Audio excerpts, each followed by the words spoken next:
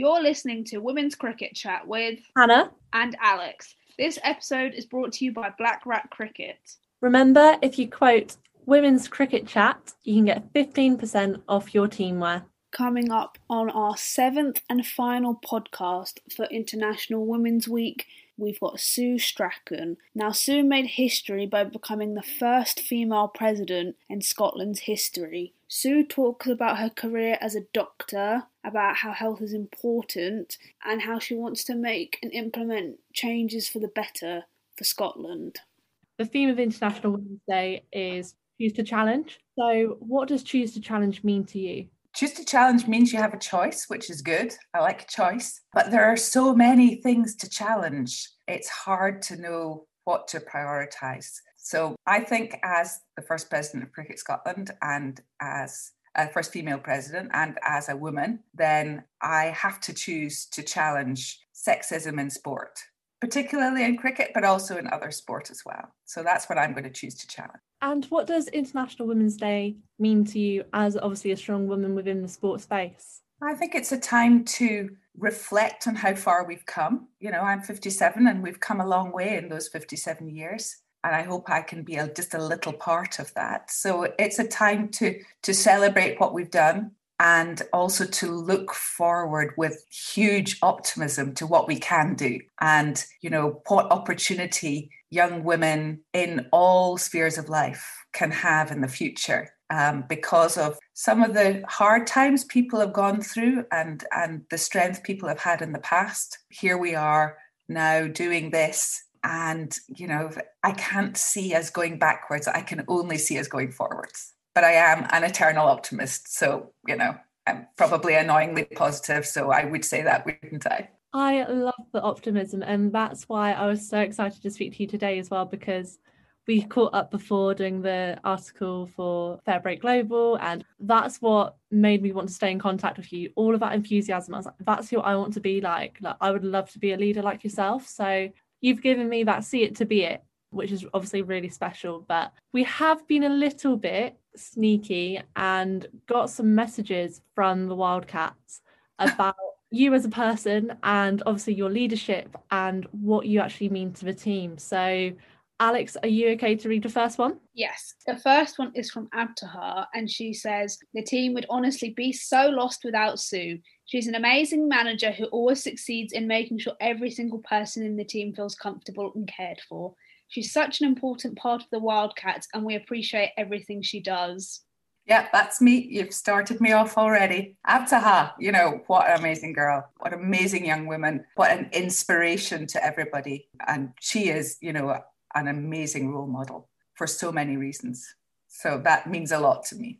Well, we're not stopping there because we have a few more. So we've got from Becky Glenn. So I'd say this, the most kind-hearted human. She makes you want to run through any obstacle because you know she'll be right there holding your hand. A true inspiration to the team, Cricket Scotland, and just Scotland in general. Oh, Becky Glenn. Well, you know, I figured that I'm there to just add strength to these young women and as they follow their dreams, you know, and it's tough out there as a young woman for so many reasons. And so I want to be just that little bit of extra strength for them. And when I'm there with the team, I want to make sure that coaches can coach and they can concentrate on that and the players can play, knowing hopefully I've got everything else sorted to facilitate that. So they feel I've got their backs. They feel I'm always there if they're troubled or if we're celebrating or if we're commiserating. You know, I always want to be there for them. So that's nice to hear that they feel that too. The next one is from Abby Aitken, and she says, Sue is one of a kind. Her energy, kindness, passion for life, and slightly crazy nature make her such a fun and great person to be around. I really don't know how she achieves and juggles everything she does in life. She must have more hours in the day than anyone else I know, but the one thing I'm certain about is that we're incredibly lucky to have her at Cricket Scotland. And Abby, you know, Abby's an inspiration too. What a competitor, what an amazing cricketer. And to have come from being captain of Scotland at such a young age, you know, her knowledge, her experience is amazing. And again, I hope, you know, I tend to see the best in everyone. I'm always looking for the best in people. And sometimes people disappoint me, but Abby Aiken never disappoints me. I always get the best and I always see the best in her. And she gives the others so much strength as well. You know, just being there and being this sort of experience and knowledge, but at the same time having the passion. You know, somebody had posted a picture of Abby celebrating a wicket on Twitter, and the passion, you know, that's what you get when you get Abby Aitken. You get the passion. And also doing that whilst working for Cricket Scotland is quite difficult, I think, because she has two hats on, a bit like I have two hats on. So I think she's an amazing woman. And we're not done yet. So we've got another message, which is from Lorna Jack, legendary, of course. The legend that is Lorna Jack. Sue is an absolute hero. She jumps through hoops to keep us going, whether that be her all-round enthusiasm throughout the year or simply just getting a kettle when your hotel rooms don't have one. She is our biggest fan and we are hers. Did somebody say tequila? No, not at this time of day anyway. I've known Lorna for a while because when my daughter was playing in the under-17s and then got a couple of senior caps, Lorna made her feel really welcome, and she's made me feel welcome as well. And I know that, you know, the team runs on tea, and if you don't have tea, you don't have the Wildcats. So when we arrived in Holland and we found out that nobody had coffee and tea making facilities in the hotel, in their rooms, and I asked how much it would cost to upgrade to a room with coffee and tea making facilities. And I decided that actually just to buy our own coffee and tea making facilities might be easier. So Charlotte Dalton, who's the S&C and the analyst with the team, and I set off and bought a kettle, and we appropriated some mugs from the canteen, and we made my room into a little cafe. So it was like Sue's old cafe. Sadly, I couldn't bake cakes or anything like that. But at least we had tea and, you know, life was better. And it allowed me to give the kettle at the end to a young student who was playing for Holland who had just moved into a new flat and didn't have a kettle. So we could give her that as well. So we could, you know, start her off too. So it was a win-win for me. But I hope that I'm a pragmatist and I hope that I'll find a solution to most things if it's findable. And it might be slightly off the wall sometimes, and people might just think, really? Because I'll have thought it up in my head and I'll think it's a really good idea, but sometimes other people can't make that leap. But I think that's the bit I bring to the team. I'm not very good at detail, but I'm really good at big picture stuff. This is the last one. Unfortunately, there's no name with it. So whichever player it is, if you'd like to get in contact with us on Twitter at WCricketChat, then feel free. But the player says, Sue does a lot of great work behind the scenes at Cricket Scotland to try and progress the game and the organisation forwards. She also puts a huge amount of time, effort and love into the women's national team, which particularly over the last year, when there's been a lot of change and uncertainty for us as a squad, has been an incredible source of support for us. We're very lucky to have her and all the passion and drive that she brings. I don't know who that would be, but whoever it was, thank you. You know, it's hard to play international sport for a country that doesn't have a huge amount of funding, and particularly women's international sport. And so it's always, I suppose I recognise that balancing act that our players have to have between studies or work, life and their cricket. And I suppose with the way I live, with lots of different competing things trying to take up time, I have an understanding, I suppose, and empathy as to how it can be sometimes and how difficult it is to feel you're doing your best at every different bit. So if I can make that easier for them, if I can represent the women's game generally and the women's team at board meetings, at discussions about the way forward, then I will do, because I understand the sacrifices they make to be in their position. And I just want them to have the opportunity to follow their dreams, whatever they might be. Every word you speak is so passionate and it's coming from a good place, and you genuinely believe in improving the game for the better, and that's being echoed by all of your players, which we have to thank Sarah Bryce for getting all of these messages sent across to us at relatively short notice as well. So a massive thank you to both Bryce sisters, because they do come as a package, don't they? They do, rather, yes. I mean, they are, again, they're two just amazing young women, and they are very different in ways, but they're sort of like, they're like a yin and yang together. They are more than the sum of their parts, but both of them separately, you couldn't meet nicer young women with better attitude to life, to sport, to their teammates, and to, sort of the cause as well. And so, they are very different, but they complement each other beautifully. They definitely do. And I guess the first question is, how did you get into cricket? What did that path look like? And did you ever play yourself? As a youngster, I played every sport. I'm not a very fast runner from A to B in a straight line. But give me a ball and something to hit the ball with, and I'm good to go. And I used to watch cricket on the TV, and I used to listen to cricket. So some of my young memories are having a little, what they called a transistor radio, which had one single earpiece on a wire, and lying in bed at midnight, meant to be asleep as a youngster, probably 8, 9, 10, listening to the Ashes tour in Australia, because, with the time difference, and just hiding from my mum while I listened to TMS and listened to the Ashes tour. So I loved to watch cricket, but I just didn't get the opportunity to play because girls didn't play cricket in those days, unless you were very lucky to be in particular places. And so although my parents were really good at giving me the opportunity to try as many sports as I liked, and at school, I was lucky to be in a school that you could play lots of sport. There was a boys cricket team, much like there was a boys squash team, but it just wasn't open to us. There was no opportunity. So I couldn't play cricket as a youngster. I played hockey. I played a lot of squash as a youngster. I played netball. I played badminton and tennis, just basically anything with a ball. And, I went through life. I was a good squash player. And then I went to university and studied medicine. And the way the junior doctor's hours were at that time, it was just, I couldn't do both. And so I gave up all my sport. And it took me quite a long time to get back to it. So I maybe had 10 years being a junior doctor, having children. And then I realized there was something missing, and something that I would really like to do to make me feel better and to give me back the joy. And I'd sort of forgotten how much joy.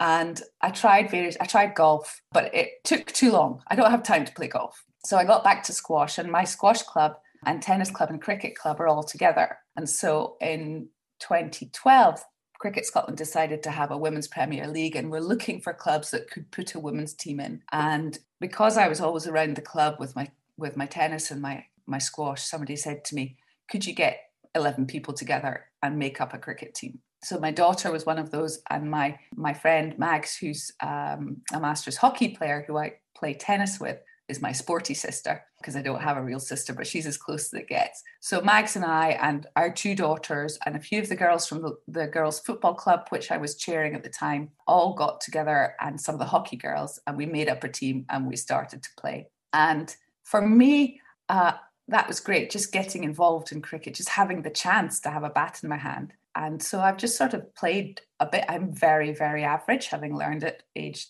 48 starting. It's hard to put the pathways in your brain. And don't ask me to bowl, because I can't bowl. So I've adopted the wicketkeeper batter approach, so I can avoid bowling, because you can't bowl as a wicketkeeper. So I don't have to go through that embarrassment. I'm not the most stylish batter, but I've got a good eye for a ball. And as Catherine White, ex-Scotland player, said to me one day, see ball, hit it, Sue. That's all you need to do, just see ball, hit it. So that's my approach to batting.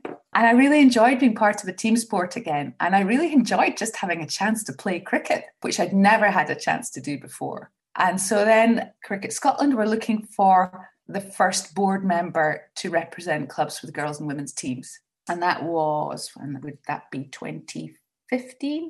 And somebody, in fact, it was Catherine White, said, well, we'd like to nominate you to do that. So because I'd been on the board of Scottish Women's Football, I had some experience on a sports governing body board, and because I'd been chairman of a girls' football club as well. So I went on the board as the first representative of women's cricket, basically, on the board. And that was challenging, but I love a challenge, And so I decided I would approach it in a very positive way. So every time they said something about the Scotland team, I would say, the Scotland women's team or the Scotland men's team. And every time they said something about the pathway, I would say, is that the girls' pathway or the boys' pathway? And every time they said, right, lads, or okay, gents, I would say, so that was where they were then. And to be fair, the CEO, Malcolm Cannon, at the time was very pro-women's sport. He has a daughter who plays hockey quite high level. And so she got at him, definitely. And he realised how difficult it was to find the opportunity and to be supported in your dreams if you wanted to do women's sport. So he was very supportive. And the board gradually found out that actually, if we are a bit more diverse at board level and in the opportunities that we offer, then we are stronger. And so I am diversity and opportunity are my things. They're my go-to things.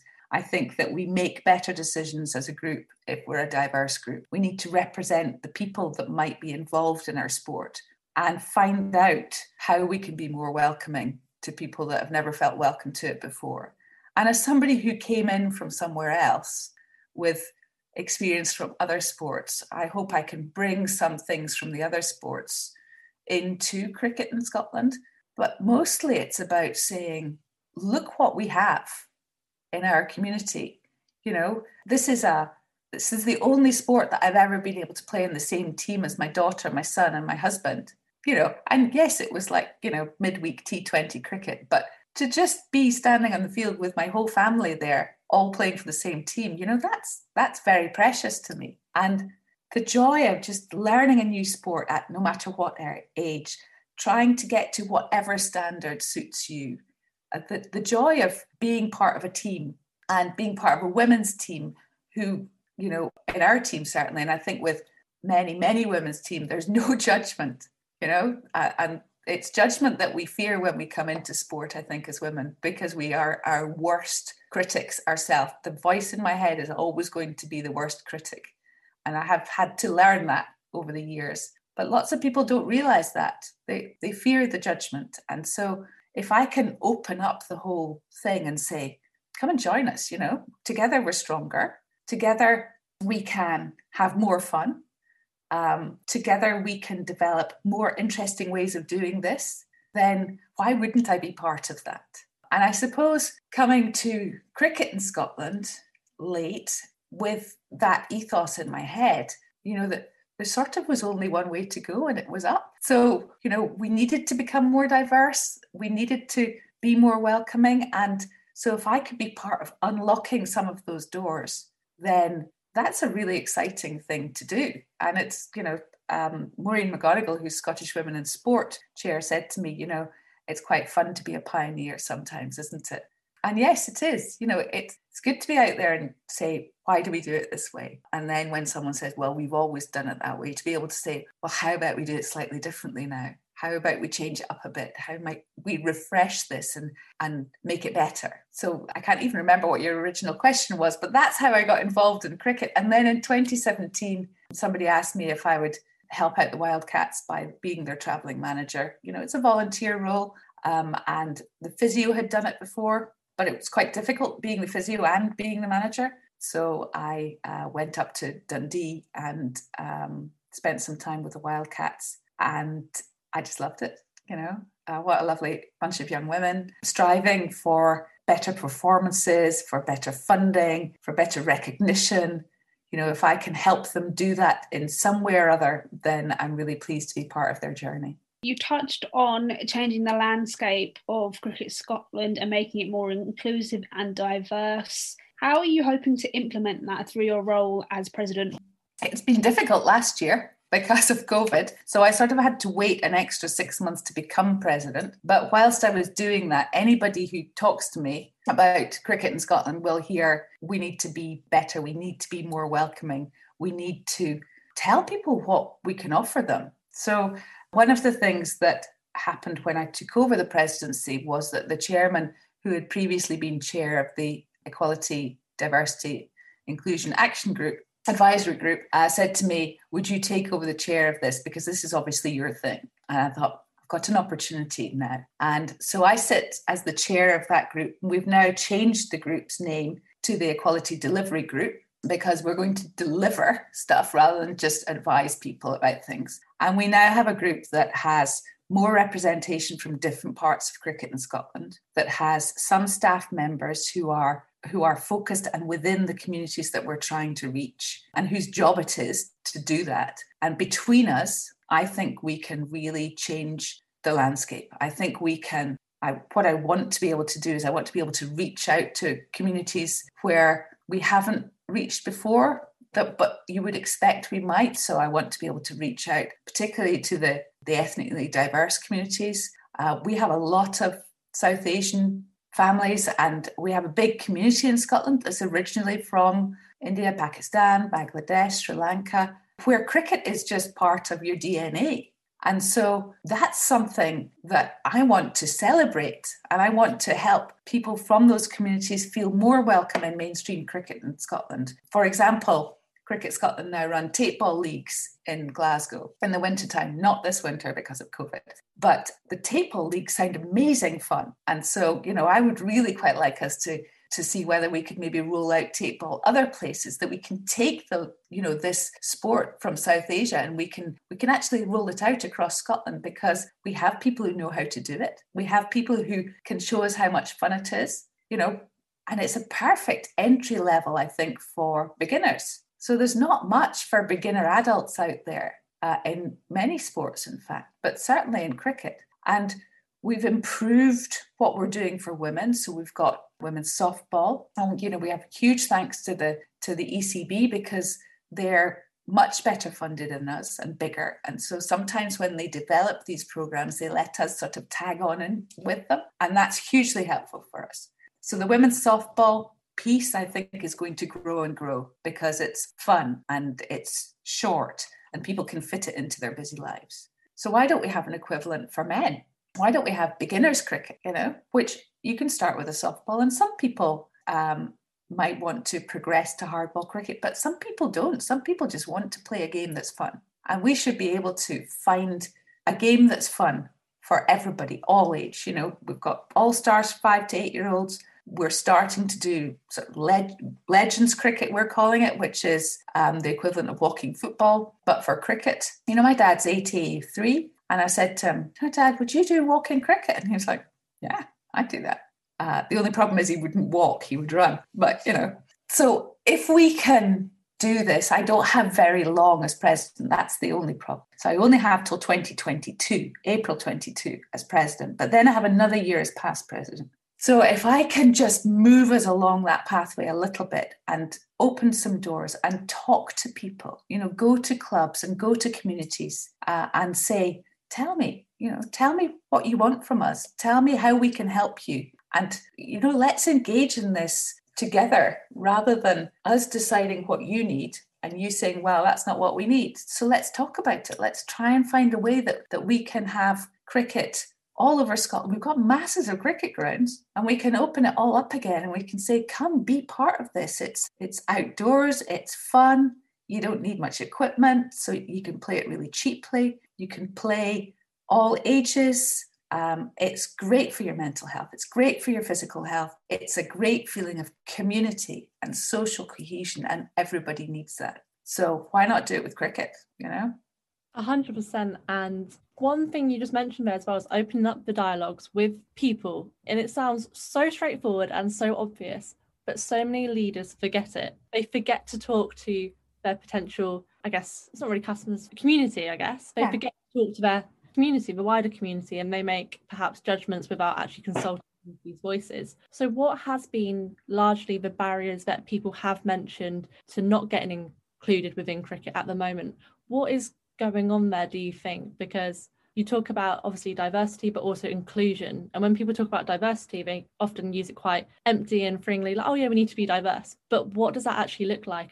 Yeah, and I don't think you get diversity till you are inclusive, until you are purposefully, deliberately inclusive. And particularly when you sit on a board and you look around the room and everybody looks the same, how are you going to make decisions that will improve your diversity without having decision makers from different communities, from different groups in the room with you? So I think it's about talking. I think in Scotland, cricket, the perception of cricket traditionally has been that it's a posh person's sport and it's probably English, so you wouldn't want to play it. And traditionally, I think it has, well, initially it wasn't a posh person's sport, and then it sort of got that, it's partly, who wears white outfits, Why would you want to wear all white? I've never been seen in all white except when we used to have to play squash in all white. But, so the perception has been of a stuffy, elitist, posh person sport that probably came from England. And actually, we have to change that perception. And,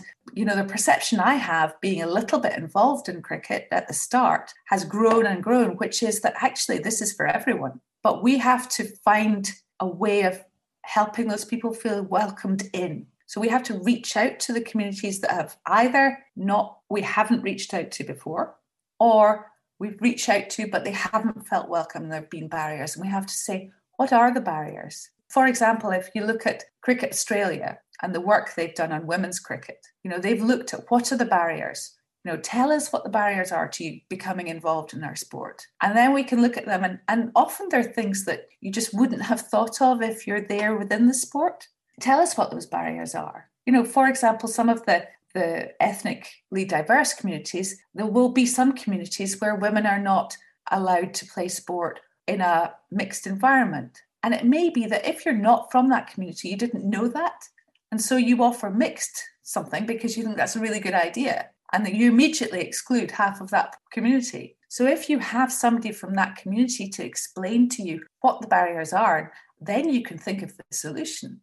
And then you can say, look, we've got this and we've developed this by engaging with you, by asking you. So you're part of this as well. So it's not even just we've asked you, you're part of the change. And so everybody feels more valued, feel their opinion is valued, they feel more empowered, they feel more welcomed. And then they become part of the journey and part of the team. And then, as you get more people involved, then it becomes easier and then success just accelerates. But you have to get more people involved at the grassroots and in the boards, but also through the umpires and officials, through the coaching network, through the pathways. You have to get people involved in all of those because you need diversity in all of those places to ensure that you don't exclude by accident.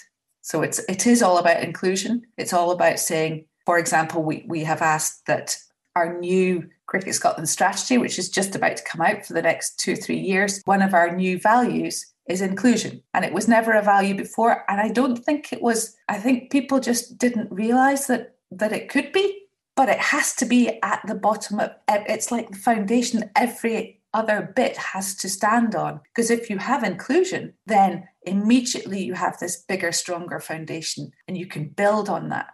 If you have exclusion, then you've got a shaky foundation and you're never going to be able to build something really, really amazing. That was a long answer for a short question. Sorry. You do not need to apologise whatsoever, because I don't know if you even realise how powerful your words are. Genuinely, what this podcast is about as well is giving a voice to people like yourself, a different platform to engage our audience, whether they're young girls getting into the game, young boys, whether it's former players, whoever it may be, to listen and take away some inspiration. One of the questions that I've got is, obviously, you're the first ever female president of Scottish cricket in 140 years. Yeah. So why do you think perhaps roles in the past has been so kind of male dominated? And obviously we hear all the time sport is a male domain and stuff like that, which needs to be challenged. So I guess linking back to that choose to challenge theme, what are your thoughts about trying to get more women into these high profile leadership roles? I think they would never have asked me to be president without me sitting on the board first, and without them sort of sussing me out on the board, I presume. So it is opening opportunity. It's all about opportunity. It's opening up opportunity at all different parts of the game and then allowing and supporting progress through that as well. And it's really important to have allies, to have people who will give you that leg up sometimes.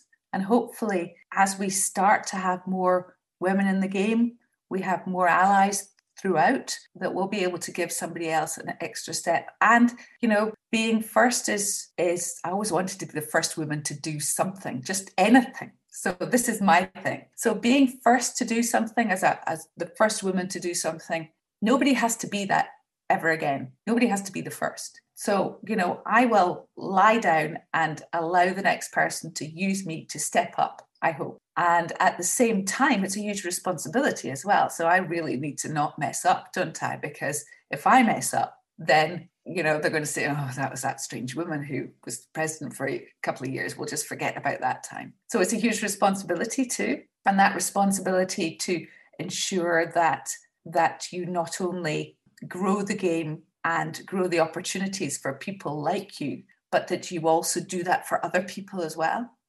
As a minority group, women, then, I look across and I think, I've got more opportunity than lots of people have. I've got more opportunity than lots of other groups have. So it's my responsibility to give those other groups, to widen their opportunities and give them opportunities. Because if I don't do that, then who is going to? So I think if we all try and just remember that somebody gave us the opportunity to get involved and do the same for other people, then before we know it, then we become more diverse and more people have opportunity. And the more people have opportunity, the more people want to become involved. And the more people see what we do, the more people might want to become involved, because they might think, oh, I could maybe find a place there.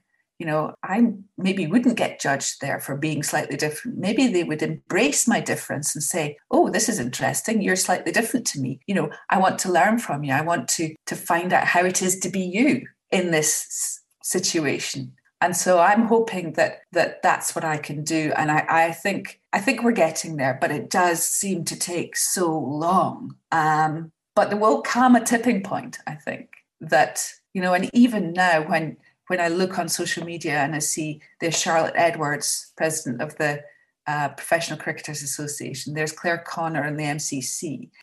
I see names of other women doing amazing things. You guys doing your podcast, you are part of this, which is, I hope, a supportive community, that we're in all different parts of it. But if we can all just give each other a little bit of support, then together we're stronger, and we will probably have more understanding of the other people who feel like we felt than perhaps somebody who's a 55-year-old white male, Scottish male who went to a private school and lives in Edinburgh and has always played cricket since he was small, who just, it's not his fault. He might not have any understanding of how it feels to be me, but I will probably have more insight into other people feeling different and feeling less confident about just arriving on the scene, I hope. So if we can all do that, our little bits, then together we'll get there.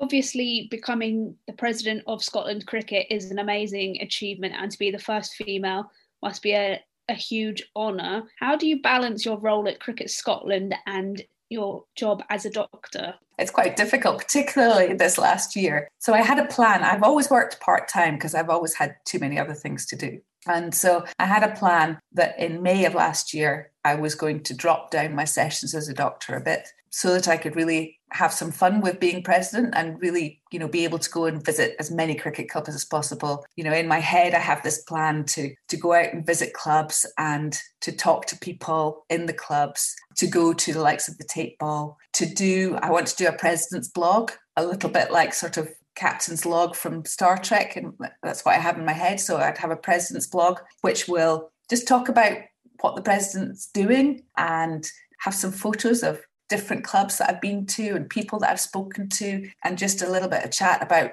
what's going on. And I couldn't do that with the number of sessions I was working, so I'm not quite ready to retire yet, but there's so much else to do. And I sort of feel I had a really difficult decision to make when somebody phoned me and said, would you do this? Because I knew I couldn't do both well together. And I thought, I don't want to finish my life thinking would have, could have, should have. And so maybe this is an opportunity for me to go, right, okay, I've been a doctor for 35 years now. So maybe I should do some other things that maybe other people don't do. So in my head, I was going to do a lot of the Cricket Scotland stuff. I was also going to renew my squash coaching badges and do some women's squash coaching. Sort of try and do the assistant coach job for the women's softball maybe. And, women's sport and girls' sport is my thing. And so I feel I should sort of play to my strengths and try and get more people involved and try and share the joy that I get from sport with other people. And the way to do that is to be out there doing it, to be out there with friends who have come to the softball who always thought they were really bad at sport, and to get them hitting a ball and to celebrate that, celebrate the small successes. If somebody catches a ball 3 times out of 4 after half an hour and they would only catch it once before the half hour, let's celebrate that. And the feeling of achievement that you can get with, I think, almost more with adults who are learning sport and who are coming to sport, the feeling of achievement that they go away with, if you can manage to help them learn something new and also silence that critical voice in their head just a little bit, is great. So I would be a adults coach, but an adult beginners coach, that would be where I would put myself, because I think that bit is really important. So yeah, it's a difficult balance. It's difficult some weeks. Like last week, I had 2 board meetings for Cricket Scotland and some stuff to do with the Wildcats. And at the same time, we've still got patients coming in with COVID. So I've changed my working pattern slightly. I work shifts now, shifts and meetings rather than my old job. So I've actually got a new job since COVID. It's slightly different, but it allows me maybe just a little bit more flexibility. And at some point, I'll probably say, actually, I can't do this. I need to cut down a bit more. But I think that I have something to give to people who want to take up sport that maybe they won't get from other people. Whereas doctoring, they can get from lots of doctors. So I sort of feel it would be a shame not to run with that a bit and not to,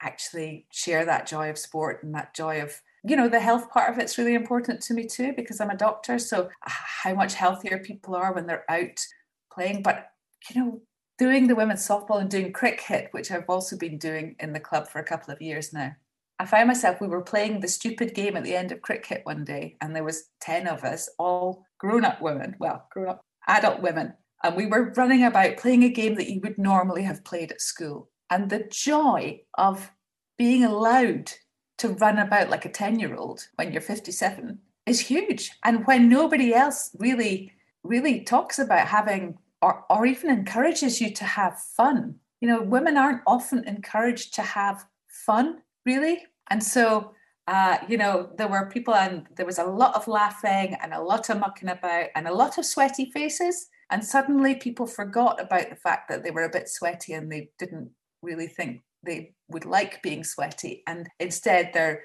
running off to get the ball. And, all of that all together is something that I think that I can do for other people. And if I can do that for other people now, instead of some of the doctoring I was doing, then great, I'm going to go with it. 100%. And as you touched on earlier, it's not, your role isn't just about the women either, it's about men as well. And I think perhaps there can be ideas of kind of toxic masculinity around sport, perhaps, that does put off some guys from getting involved with cricket, like you mentioned. So I just want to make sure that people listening to this podcast as well are hearing that cricket is a game for them regardless of ability, gender. And I guess as well, I'd love to know what kind of tips you have for others to be able to set up clubs that are more inclusive. I think it is a cultural thing, and I think some clubs, it's difficult because the club will have been set up by people who play hardball cricket, who play, 50 over or 40 over cricket at a weekend. And it's all set up around about that. And you have juniors come in, and then as soon as they're able to, you introduce the hardball, because that's cricket and that's how it's done. And, I've been very lucky in Dumfries, in my club. We have the most patient coach known to humankind, Hugh Farris, who is like Mr. Cricket. He's played cricket all of his life. I think he was born, I think he came out of the womb with a ball in his hand bowling, And so we were quite a challenging group for him to start with, because we didn't really want to learn all the technique. We just wanted to learn enough that we could really, we could play a game. And then some of us wanted to learn a bit more, but some people didn't. Some people didn't really want to learn to play cricket. They just wanted to come along, be part of something, be part of this community, have some fun, run about a bit, learn some skills. And it's almost like the cricket club, for us, is probably not as alien because there are other sports within our club. But for many clubs, it's a completely alien place for most people who haven't had cricketers in their family, and particularly for women.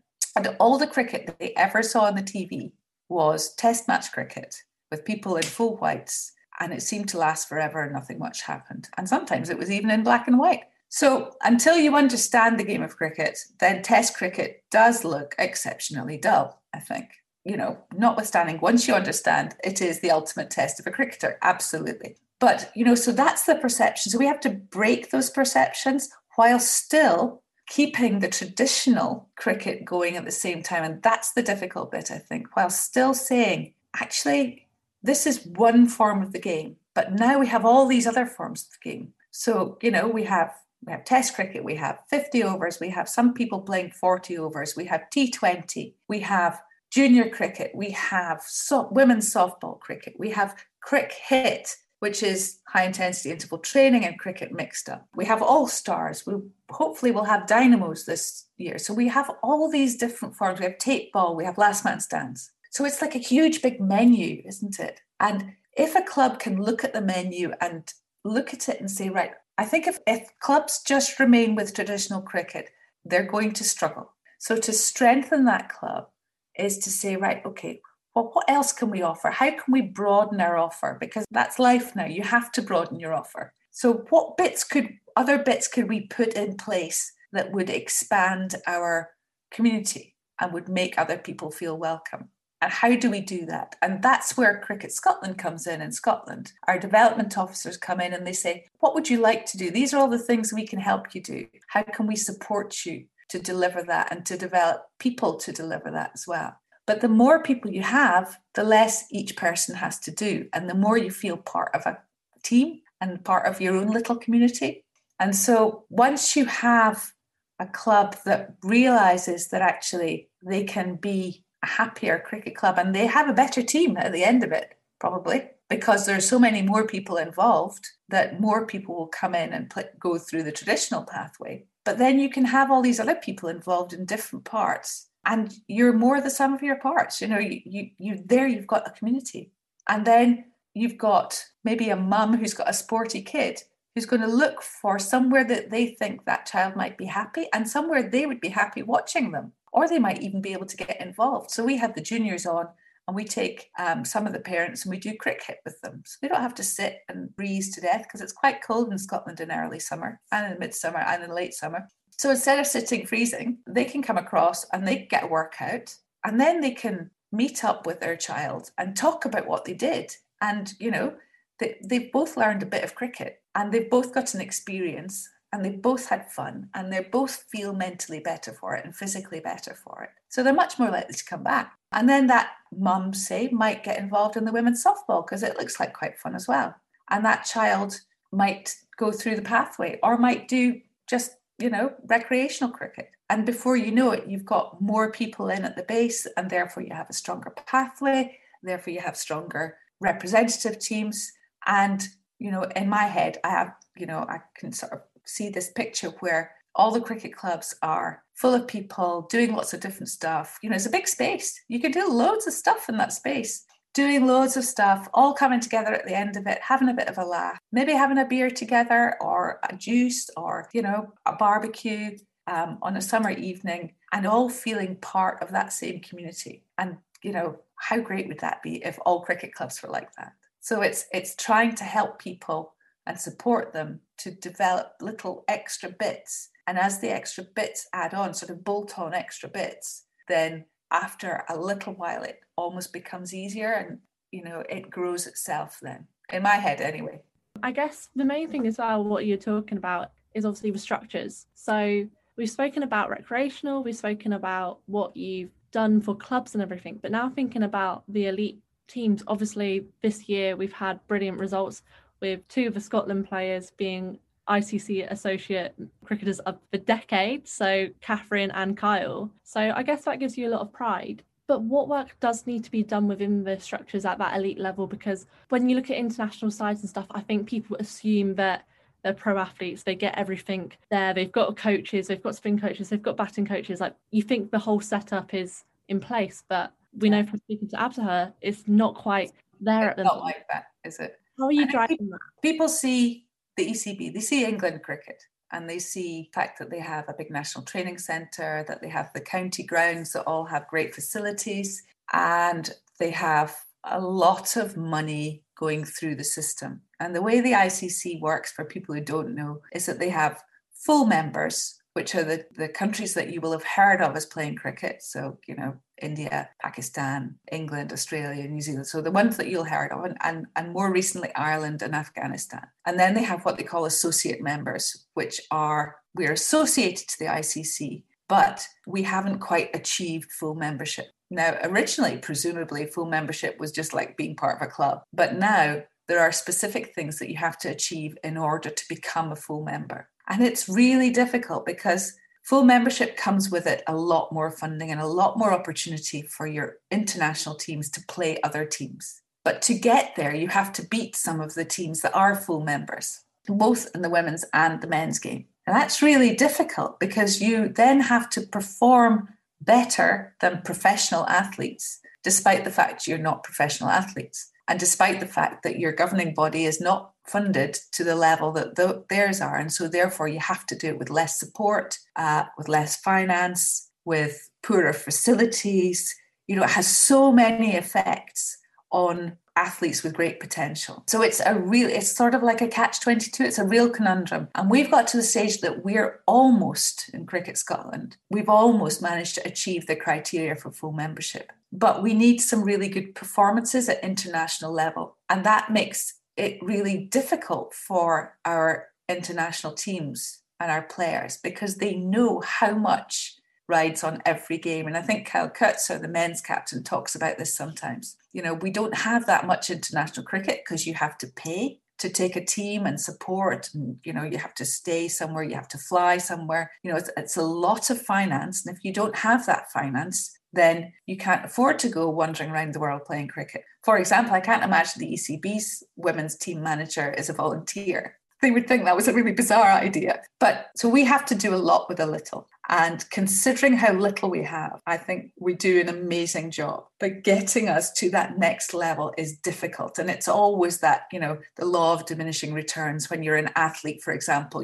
it's easy to progress the first bit. And then the last little bits always take so much more work to get you just that last little bit up. And so for me, it's about trying to find ways to get our players more international cricket so that each game isn't so huge apart from anything else. Because, all cricket teams have a bad game. The England women have bad games. The Australian women have bad games. So our team should be able to have a bad game without it having a huge knock-on effect on everything. So more international cricket and more time on task with coaches and also facility to do that. And, that's all finance. So we have, at least this year, just appointed our first full-time head coach for the women's team, Mark Coles. Up until now, we've had Steve Knox working part-time, Peter Ross working part-time, trying to coach a national women's team who are scattered about the country because they're all at school, university, doing jobs. It's not like they all, live around the same place. We don't have somewhere like Loughborough where everybody can go to university and then they can all play cricket, So I loved Loughborough. I wanted to stay at Loughborough forever when I went down there. But anyway, so it's really difficult to do. And they have done an amazing job with the time that they were allowed to do it. But there is only so much you can do with that little. And so you have to find ways of getting a bit more to help us get that last little bit. And you have to have athletes who are prepared to get up at stupid o'clock in the morning and do their training before their work or their studies. And then, spend, 10 weekends in a row traipsing down to the south of England to play 2 or 3 T20 matches and then traipsing back up again and arriving in Edinburgh at 3 a.m. and going to school the next day. Or arriving at Edinburgh at 1 a.m, but still having the next 4 hours to go because you actually live near Aberdeen somewhere. So it's really challenging for everybody involved. So it's challenging for the CEO and the board. It's challenging for the coaching staff. It's challenging for the support staff. How do you properly do strength and conditioning with a team when you don't get to see them very often? How do you help them with their strength and conditioning? How do they access good physio when they need it? There's so many different parts to this. And probably one of the answers would be if somebody would like to give Cricket Scotland a big chunk of money, because we have the most amazingly marketable players, in both teams and in the younger, in the age group teams as well, we have these fabulous athletes who are just brilliant people and, who are amazingly marketable. But of course, nobody sees them because we don't have the media coverage. So as soon as you get to see them, then they're immediately more marketable. They're just, it's like a spider's web of if only we could just do that. And, you could go mad just going through it in your head. But instead of that, what we have to do is say, well, control the controllables, like proper athletes. What's under our control? What can we do? So our individual athletes can work really hard at their sport and try and be as efficient. So train smart as well as training hard. Our coaches can try and just give their team as much time on task as they can. Our CEO will try and make it so that there is as much funding going into the international teams as there can be and in the pathways as there can be, whilst also having all the development work to do. So we can work with some charities on some of the development work, get some funding, joint funding for that, which allows us to free up a little bit of money to go into other areas. But it's robbing Peter to pay Paul often, and it's really difficult. And people like me can do as much as we can as volunteers. We're all part of this. And if we can all do our, very best, if we can all work at the top of our pay grade, then hopefully we can get ourselves over the line of getting full membership. And then there are different challenges, but they're different challenges. And then, or even before then, I would really like to see the ICC support the sort of next chunk of women's teams like they do with the men's teams to play some international cricket against each other in a cricket league of some sort. Give our players that opportunity, give them that experience. It keeps you in the game apart from anything else, because if it's all just hard work and you don't really get a chance to play any international cricket, then life sort of takes over. So it's a very complex spider's web. And I try not to let it get me down that, if only I was a millionaire and I could just chuck a chunk of money at it, then we might be able to help us get over the line. And even our full-time women's head coach is going to have to work with the development team as well. So, there are lots and lots of challenges, but there is huge passion and huge drive from within the whole community to try and help us just get a bit further. And I think we've been almost there for a long time. And that's one of the frustrations. So for the people that have been involved for a long time, you sort of feel like you're just in a holding pattern above Heathrow, and all you just need is that little window and we can land. But it's just finding the window can seem really difficult at times. But I'm not going to be negative about it because that's not who I am. So I'm going to take a pragmatist approach and say, right, what can we all do that will help us get over the line? What can I do that will help our players play to their very best at the times that they need to? And that's why I do the manager role, because I feel that if I do that, then they have more chance of being their best them. And winning becomes a habit, doesn't it?